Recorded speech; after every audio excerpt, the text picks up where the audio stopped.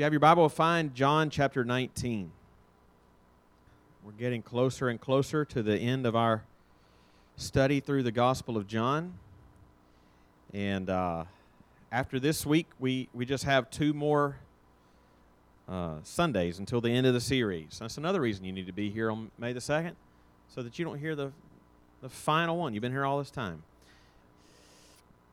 But today, we're in the final stages of our study through John, and today we come to what many would consider to be the climactic moment, event of this whole book. Now, someone might dispute that and say that should be reserved for the resurrection event in the next chapter, and you can't dispute that theologically, but I would say, just looking at John's gospel and how he's written it, the cross and the resurrection are really to be seen as two parts of the same event, the same saving event. And clearly this whole gospel from the beginning has been pointing us to and preparing us for what we're going to read today, namely the cross of Christ. So much so that some theologians have called the Gospel of John, and others have said the other Gospels are like it. This Gospel of John is basically a passion narrative with an extended introduction. Like this whole thing, this is the climax here. So today we come to that climactic point. And the last few weeks we've been thinking about Jesus' last words to his disciples, his prayer in chapter 17 for his disciples, his betrayal and arrest, betrayal by Judas, arrest, and his trials before the Jewish authorities, Annas and Caiaphas, and before the Roman governor of Judea, Pontius Pilate. We saw last week that Pontius Pilate gave the orders for Jesus to be put to death. And that's where our passage begins today. So that being said, let's read our passage. We're going to begin in chapter 19, verse 16, if you've found that place in your Bibles, and we'll read through the end of the chapter. Picking up where we left off last week, so in verse 16, so he delivered Jesus over to them to be crucified.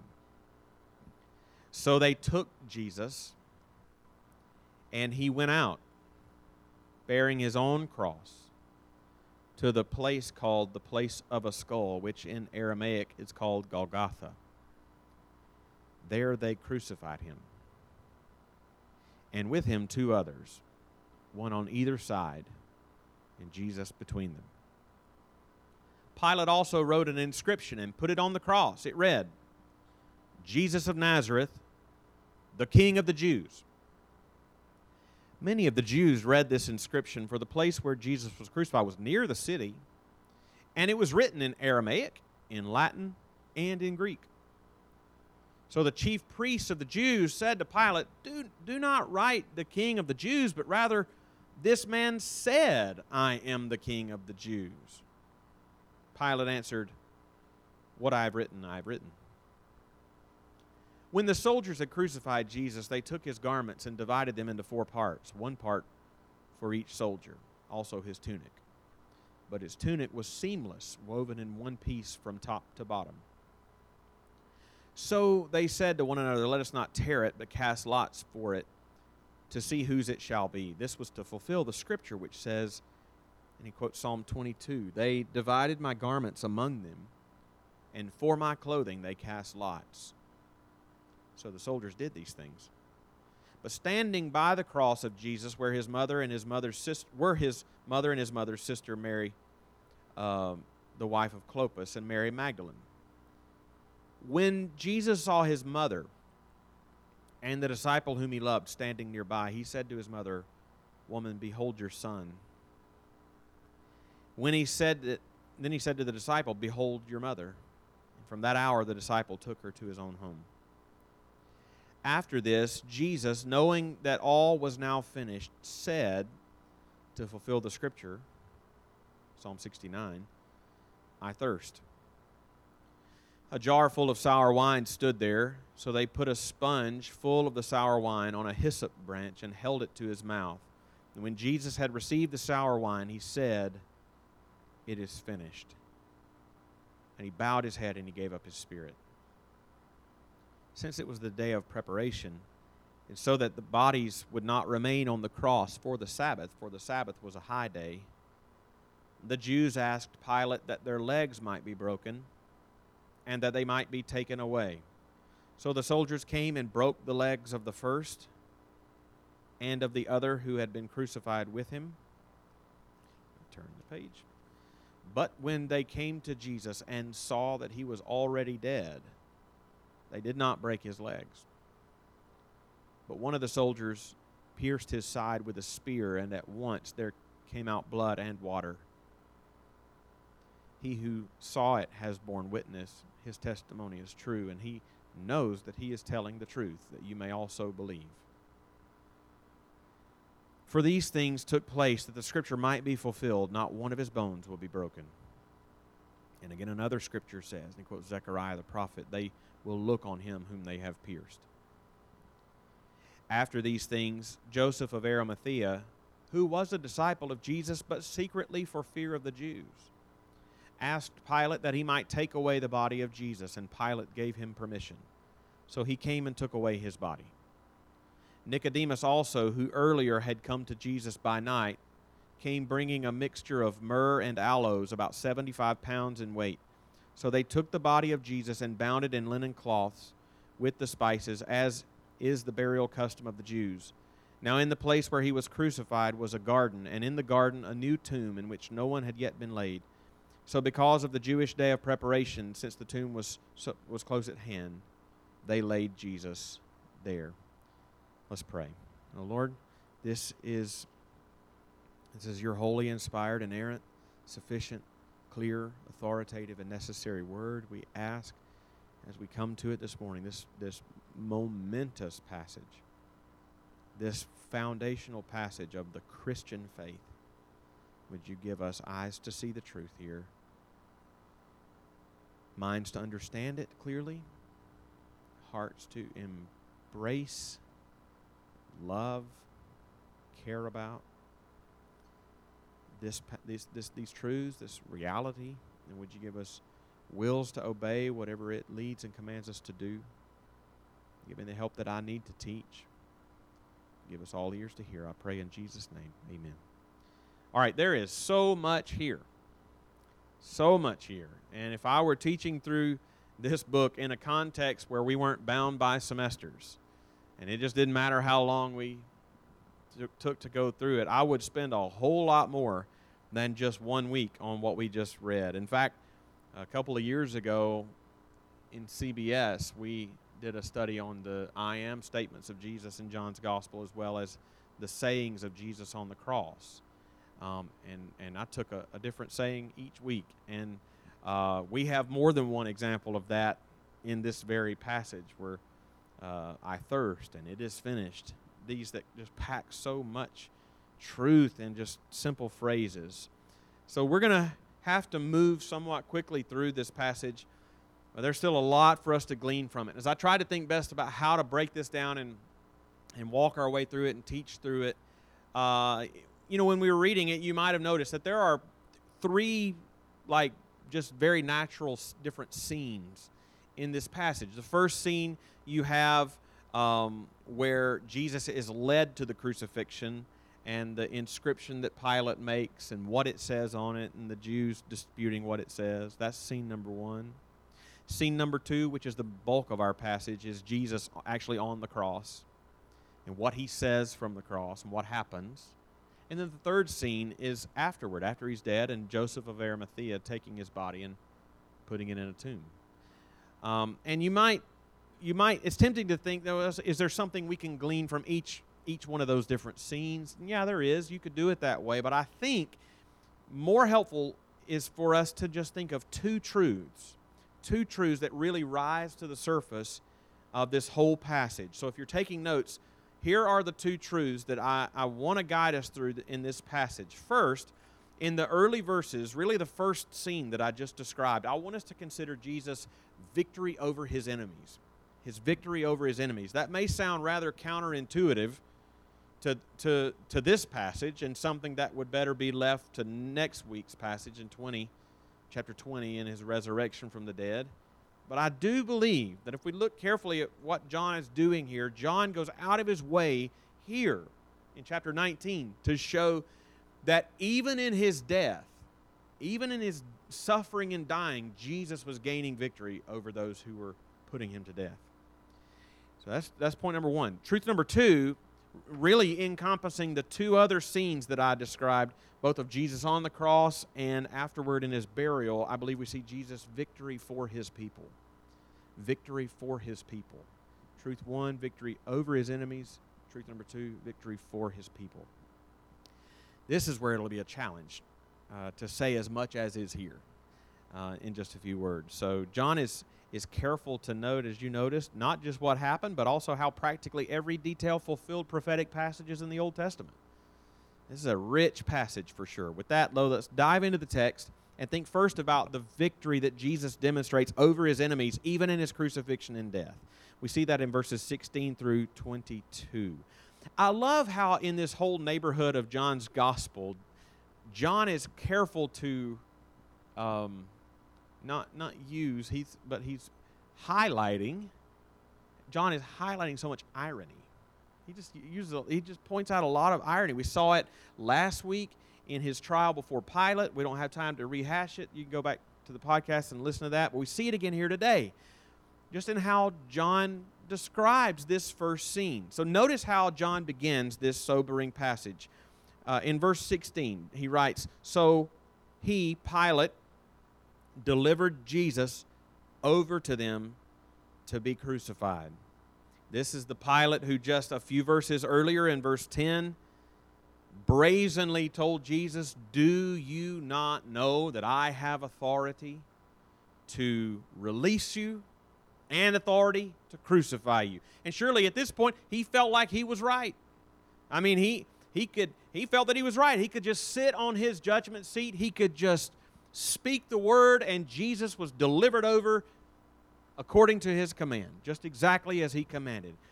And the last words of verse 16, which are actually the first words of the sentence of verse 17, the last words, though, of verse 16 are, "So they took Jesus."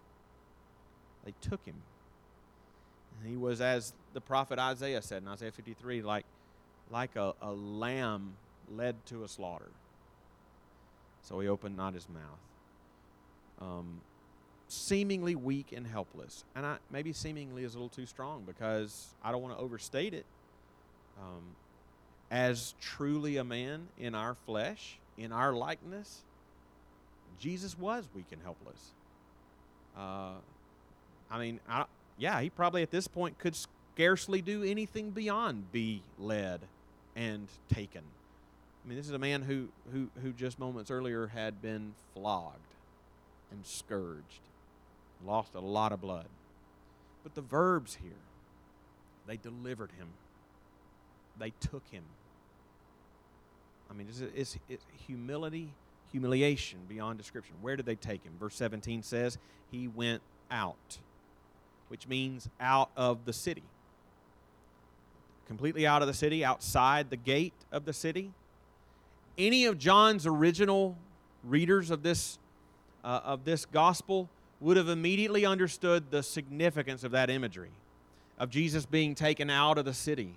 All throughout the Old Testament, I'll just give you a couple of examples, but all throughout the Old Testament, outside the camp or the gate carried with it the stigma of being under the curse of God. So let me give one example. Is Leviticus chapter 4, verses 20 and 21. Thus shall and this had to do with the sacrifices they were offering for their sins. Thus shall the priest do with the bull. As he did with the bull of the sin offering, so shall he do with this. And the priest shall make atonement for them, and they shall be forgiven. And he shall carry the bull outside the camp after sacrificing it, and burn it up as he burned the first bull. It is the sin offering for the assembly. Or just this example in Numbers chapter 19, verses 2 and 3. Numbers 19, 2 and 3. This is the statute of the law that the Lord has commanded. Tell the people of Israel to bring you a red cow without defect. in which there is no blemish, and on which a yoke has never come. And you shall give it to Eleazar the priest, and it shall be taken outside the camp and slaughtered before him. And the New Testament picks up this theme. The New Testament recognizes that. John doesn't spell it out here, but it is spelled out later in the New Testament in Hebrews chapter 13. Hebrews 13, 12, and 13. The writer writes, so Jesus also suffered outside the gate in order to sanctify the people through his own blood. Therefore, let us go to him outside the camp and bear the reproach that he endured. So as John simply notes that they took Jesus and he went out. Those words are heavy with the weight of God's curse against sin. And to add to the shame and ignominy, John also tells us in verse 17, as the other gospel writers do, that Jesus went out bearing his own cross. You know, the privileged to this day have people to carry their belongings for them, right?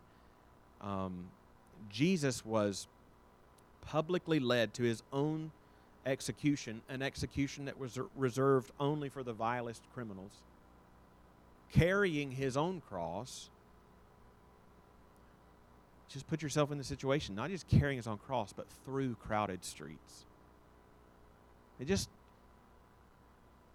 think, like, who knows all the vile curses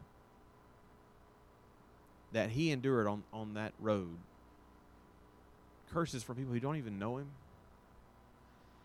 And he was led to a place called Golgotha, which John tells us means the place of a skull. Historians are conflicted as to why that hill bore that name. Was it because of the many deaths that occurred on it?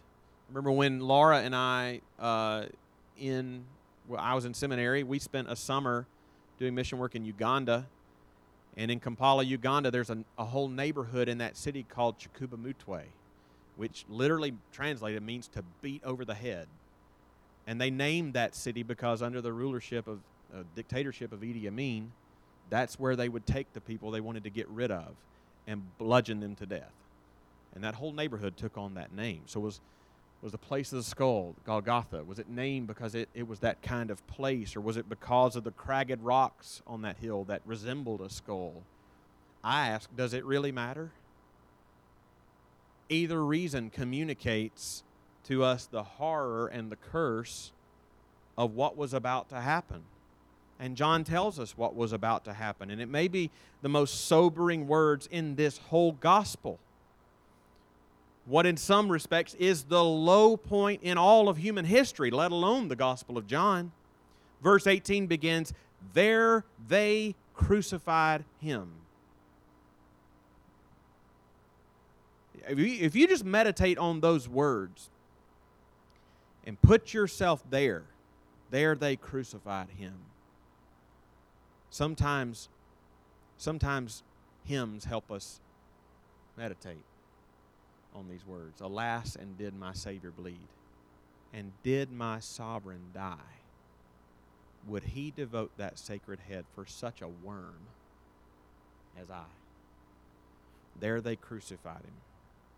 The whole gospel has been aiming at this point. And to complete the humiliation, John notes there in verse 18 that Jesus was crucified between two others. The other gospels, Matthew, Mark, and Luke, identify them as two other criminals. And he was counted as one himself when repeatedly, 3 times, Pilate himself said, I find no guilt in him. But it's at this point that John starts to make the irony apparent. Because in verse 19, Pilate makes a placard to put on the cross, maybe above his head. Above his head, that's another thing about thinking about the humiliation of the cross. You watch in movies, and the cross is always really tall, and you're looking up at the one being crucified, when really it appears from some historical accounts that the crosses were not tall. They were rather short and just in your face. So you could walk by the one being crucified, and you're looking right in his face. And think about the humiliation of that. There's no separation between you as you die and those spitting on you and cursing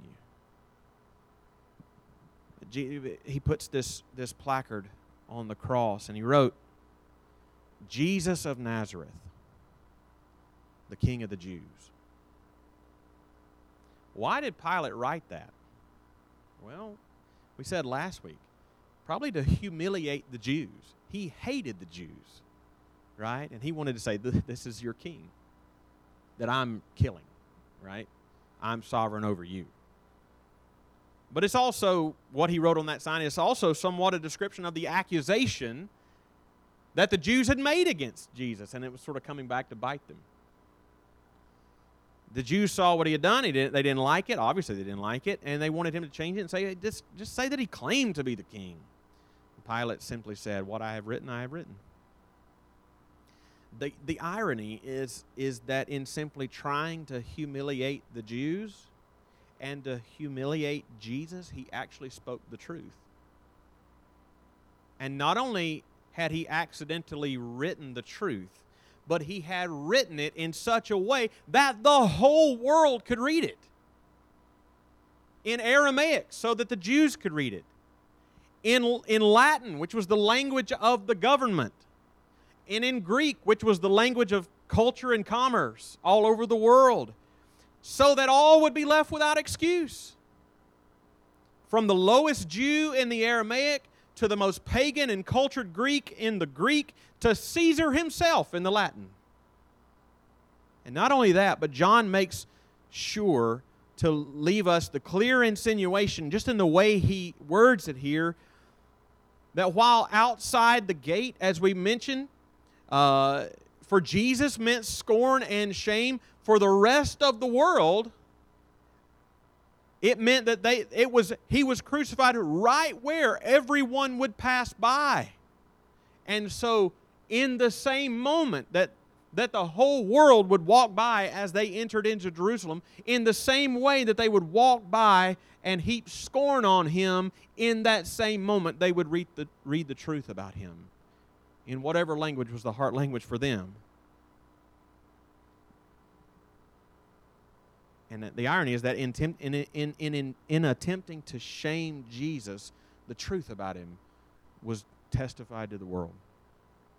And the truth to which it's testified, it brought condemnation on the unrepentant crucifiers. The truth about Jesus was written on that sign. It was published to their eternal shame. But what they meant for evil, God meant for good. Because what was for their condemnation was for the salvation of everyone who repents and believes. So as we look quickly at the remainder of the passage, think with me about how Jesus' crucifixion doesn't just demonstrate his victory over his enemies, but also his victory for his people.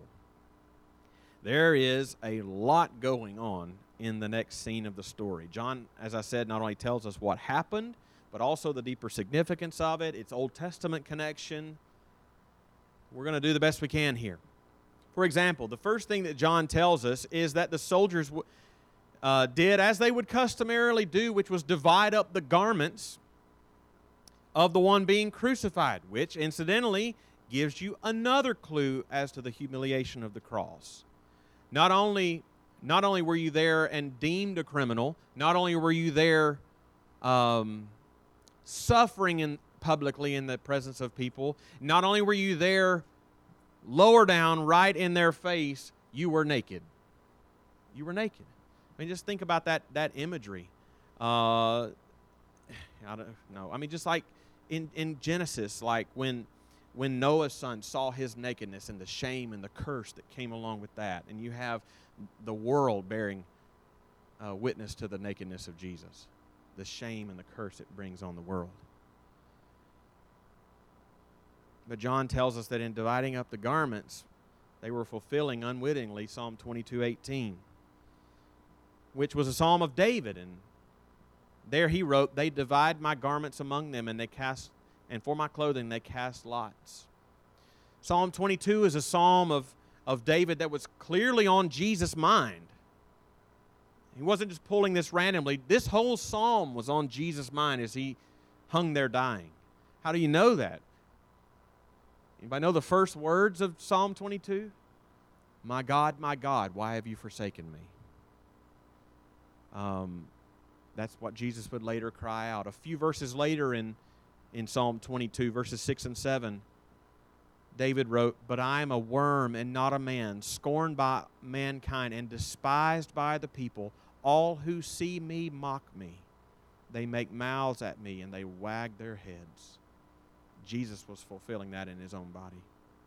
It's a psalm of suffering in David's life, Psalm 22.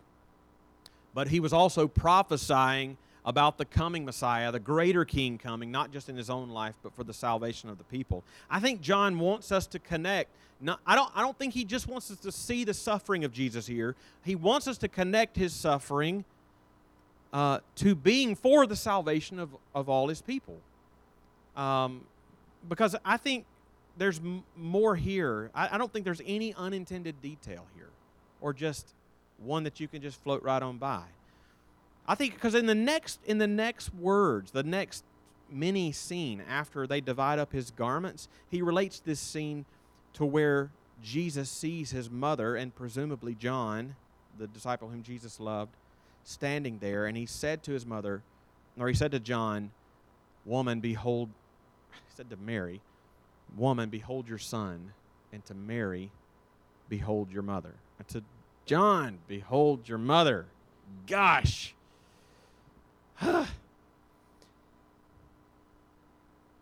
If I can say it right, we need to think carefully about this important transaction that just took place. First, when Jesus looks at John and says, "Of Mary, behold your mother," I think we see a couple of important things about Jesus here. First, we see the sympathy of Christ. What do I mean by that? Think about what it implies that Jesus is telling John to be the caretaker of his mother when he dies.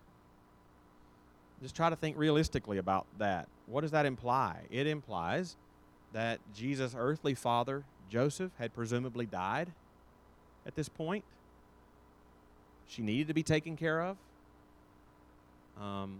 If he was still living, there would have been no need for John to care for Mary. So Jesus at some point had suffered through the death of his earthly father. You think about that. Jesus knows how to sympathize with us when we suffer loss in a way. He in his life at least suffered the loss of his father. He knows. Even before he suffered the pain and anguish of the cross, he knew the pain of loss. And for the same reason, no doubt, Jesus took on a huge responsibility in his family after the death of his father. Hence, he's the one making decisions about his mother. Who's going to take care of her after he was gone? I don't know if any of you have felt the weight of great responsibility when you weren't sure you were ready for it, or before you thought you'd have to deal with it. At some point, you probably will. Christ can sympathize with you because he lived it. So much so that it was on. Think about that. This was what was on his mind as he hung dying on a cross. But I would point out one more thing about this. Didn't Jesus have brothers? Sure he did. Half-brothers. Later on, two of them would contribute letters to our New Testament. James and Jude. But where were they? That would seem to be legitimate questions, but here's the thing. There isn't any indication in this story or any of the other Gospels that they were even at Jesus' crucifixion. It's possible they didn't live in Jerusalem at the time, but it was Passover when Jesus was crucified, so you'd think they would be in Jerusalem for that. No indication in the Gospels that they were. And furthermore, the last time in John's Gospel that we encountered his brothers, it wasn't altogether positive. Remember back in chapter 7, verses 2 to 5? So his brothers said to him, "Leave here and go to Judea, that your disciples also may see the works you are doing. For no one works in secret if he seeks to be known openly. If you do these things, show yourself to the world." For not even his brothers believed in him. Sounds like Jesus didn't have the perfect family. And they were almost mocking him in their unbelief, and when it came time for his very public execution during Passover in Jerusalem, they didn't bother to come, so far as we know, and took no initiative to care for his mother, his widowed mom, whose son was dying right before her eyes. So Jesus can sympathize with you in every way. When Hebrews says he was tempted in every way as we are, I mean, just in this one scene, he's able to sympathize with the loss of a loved one, with an imperfect family. Jesus faced every root temptation and every basic situational hardship that we do in his life. He knows how to sympathize and to comfort us. But perhaps most significantly in this scene, we see the obedience of Christ. The obedience, not just his sympathy, but his obedience. This is the connection between his suffering and doing it for our sake. The obedience of Christ for our salvation. When he ensures the welfare of his mother when he is gone, what is he ultimately doing? He's honoring her. He's honoring his mother. Quite frankly, in doing that, he's also honoring his father who had already died. Does that sound familiar? Fifth commandment. So even as he was dying on a cross for our sins, he was still being obedient to the law of God for our salvation. And there are two ways that theologians talk about the obedience of Jesus for our salvations. Two kinds of obedience, active and passive. Active and passive. Passive obedience refers to the suffering that Jesus underwent for our salvation. What happened to him passively? He humbly took on human flesh to live in a broken world for our salvation, suffering on a cross. But his active obedience is his obedience to the law that he lived and did every moment of his life for our salvation. We see him doing it here, even in his last hours, honoring his mother in obedience to the fifth commandment. We need both the active and the passive obedience of Jesus for our salvation. In his passive obedience, he took our sins on himself so we could be forgiven, but because of his active obedience, we can receive his righteousness, which we also need to stand right before God. It's incredible that all that Jesus was telling us in 3 words: behold your mother. We see not only the sympathy of Christ, but the obedience of Christ. But I just want to draw your attention also to one thing in particular in this statement that he makes to Mary. Woman, behold your son. And it's the fact that he doesn't call her by name. He calls her woman. Now, I've already said way back in chapter 2 that in that day, that was not a term of disrespect. We saw it back in chapter 2 when he turned water into wine. And he said, woman, what does this have to do with me? He wasn't like, woman, you know. But he calls her woman here. Not Mary. Certainly not mother. Should we make a big deal out of that? Is there really any significance to that? I think so. Maybe practically, he's taking her mind off of the fact that it's her son that's there dying and putting it on this fact that it's her Savior there dying. Over 100 years ago, the British Anglican priest J.C. Ryle, who wrote a book called Holiness, which I commend to you, here's what he said about this verse. Hence, about Mary. Henceforth, she must daily remember that her first aim, Mary's first aim, must be to live the life of faith as a believing woman, like all other Christian women. Her blessedness did not consist in being related to the Christ according to the flesh, but in believing and keeping his word. Think about that. Mary didn't have eternal life because she carried Christ in her womb. She had eternal life because she trusted him and in his work as her Savior and Lord. That's a good reminder to us as well. If Mary, the mother of Jesus Christ, received forgiveness and salvation by faith alone, the same is true for us. So in dividing up the clothes of Jesus, John highlights his suffering. In the conversation between Jesus, John, and Mary, he highlights that Jesus wasn't just suffering for suffering's sake.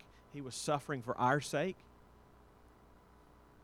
When Jesus in verse 28 says, I thirst, we don't have time to go into it because we just don't. When he says, I thirst, he's highlighting the humanity of Jesus and his identification with us. We would thirst on the cross. Culminating in verse 30 when he cried out, it is finished. And he died. What was finished in his death? Think of the several things that you've already come across in our journey through John. You've seen in John 4:34, Jesus said to them, my food is to do the will of him who sent me and to accomplish his work. You've seen in John 5:30, Jesus say, I seek not my own will, but the will of him who sent me. You saw in John 6:38, I have come down from heaven not to do my own will, but the will of him who sent me. You see in John 8:29, I always do the things that are pleasing to the Father. He did it perfectly. When he prayed in John 17, his high priestly prayer before he was betrayed and arrested, he prayed and said, you might recall, John 17, 1-4, Father, the hour has come. Glorify your Son, that the Son may glorify you, since you have given him authority over all flesh, to give eternal life to all whom you have given him. This is eternal life, that they know you, the only true God, and Jesus Christ whom you have sent. I glorified you on earth, having accomplished the work you gave me to do. What work was he given to do? He says right there in the passage, to give eternal life to all whom the Father had given to him. You say, how do I know if that means me? Believe. Trust him. And it means you. Jesus said in John 6:47, truly, truly, I say to you, whoever believes has eternal life. So whoever believes. So believe. So trust.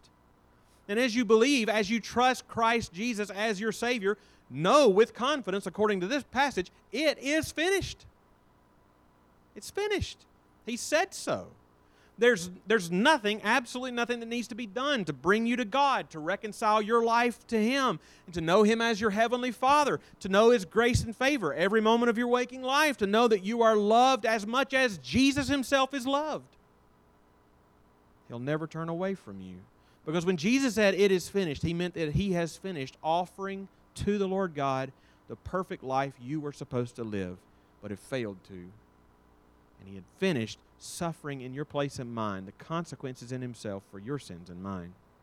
So that when you stand before God, trusting in Jesus alone, you don't receive what you deserve because he did, and you instead receive what he deserves because he gave it to you as a free great gift of grace in your place as your substitute. That's the victory that he won for his people in his death on the cross. And it's a victory that doesn't just change our status before God when we trust Christ. I need to say this quickly before we wrap up. It also begins to change our very life before God and others even now. Notice at the very end of the passage, when Jesus had died and they pierced his side and they didn't break his legs because he was already dead, because he was sovereign over the hour of his death, unlike the other two. Notice who John tells us came to get his body off the cross. Who does it say? Two guys. Joseph of Arimathea and, lo and behold, Nicodemus. Why tell us that? Because of the details that John reminds us of about both of them. He reminds us in verse 38 that previously Joseph of Arimathea was a disciple of Jesus, but he adds this, but secretly, for fear of the Jews.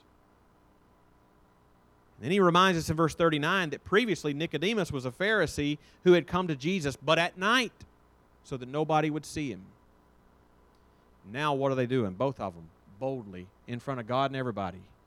Give me his body. Right? Come to care for the body of Jesus. Jesus wasn't even raised from the dead yet, but their lives were already changing because of their faith in Christ. We got to wrap it up. Point is this. Jesus doesn't leave us unchanged. His death meant condemnation for his enemies, but for his people, Paul would later say in Romans 8:1, there is therefore now no condemnation for those who are in Christ Jesus. And progressively till the day we die, he makes us more and more like him in practice. One day when we die or he comes again, on that day, we will be like him perfectly because we will see him as he is.